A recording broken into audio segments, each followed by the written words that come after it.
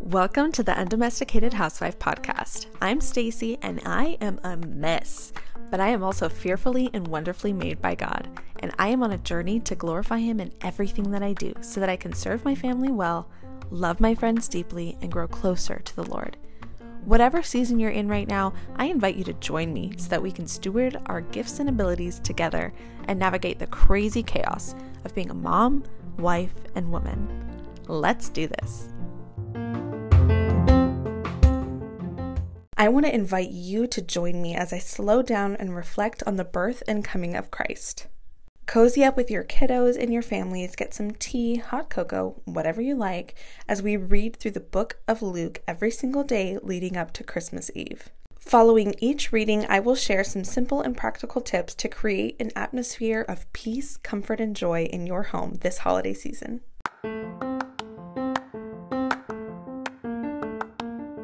Luke chapter 5. The first disciples. As the crowd was pressing in on Jesus to hear God's word, he was standing by the lake Gennesaret?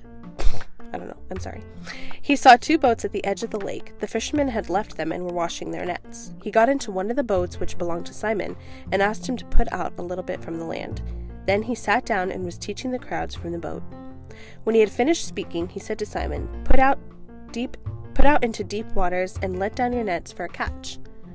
Master, Simon replied, we've worked hard all night and all day and caught nothing, but if you say so, I'll let down the nets. When they did this, they caught a great number of fish, and their nets began to tear. So they signaled to their partners in the other boat to come and help them.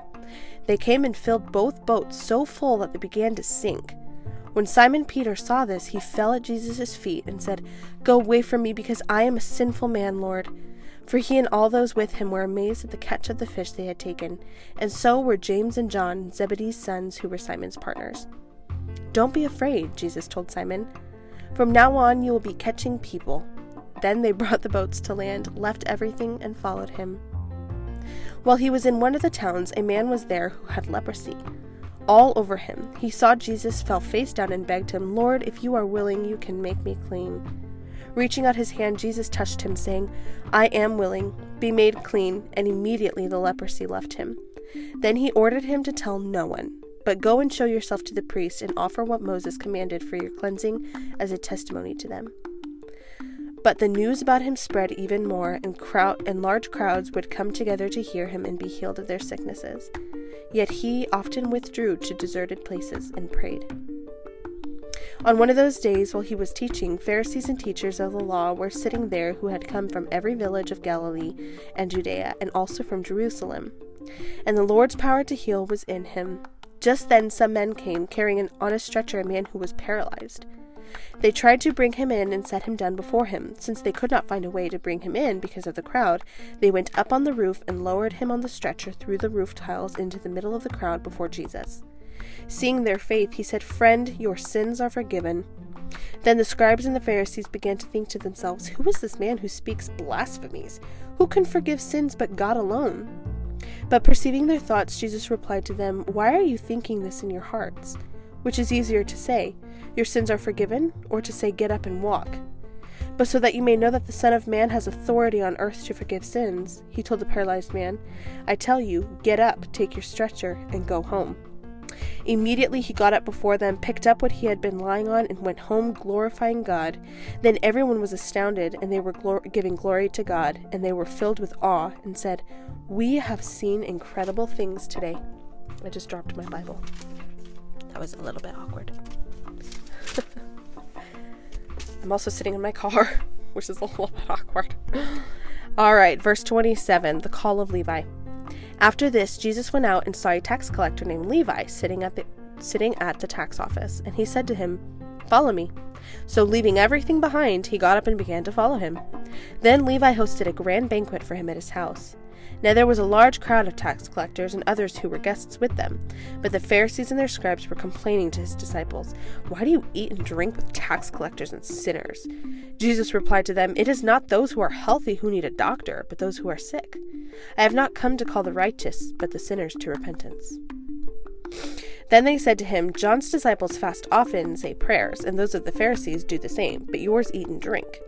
Jesus said to them, You can't make the wedding guests fast while the groom is with them, can you? But the time will come when the groom will be taken away from them, then they will fast in those days. He also told them a parable. No one tears a patch from a new garment and puts it on an old garment, otherwise not only will he tear the new, but also the piece from the new garment will not match the old. And no one puts new wine into old wineskins, otherwise the new wine will burst the skins, it will spill and the skins will be ruined. No, new wine is put into fresh wineskins, and no one, after drinking old wine, wants new, because he says, the old is better. That is it for today. Tomorrow we are going to read chapter 6 on December 6th. My encouragement for you today is actually a direct quote from my mother. I was super inspired by a post that she reshared that she had written back in 2018, and I just really want to share that with you tonight. She said, He is Emmanuel, God with us.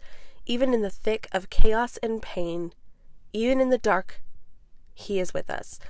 That's what I want to encourage you with tonight. God is with us even when we are paralyzed with fear or paralyzed with worry and anxiety for the future. God is with us even in those hard moments, even when it seems impossible. He is with us, and He gives us Emmanuel as a hope to cling to. He gives us Jesus. He gives us Christmas. So if you find yourself struggling through this season of darkness and maybe some seasonal affective disorder or some kind of seasonal depression, I 100% want to encourage you to cling to the hope of Emmanuel. Even if that's all you can do is just say His name, Emmanuel, God is with me, God is with me, God is with me. Even in the dark, He is with me, and He is Emmanuel. Good night, y'all.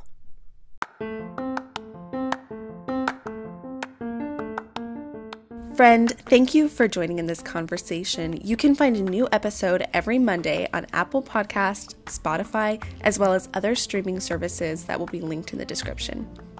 I encourage you to head over to my Instagram at _undomesticated.housewife_. Join the community and let's do this.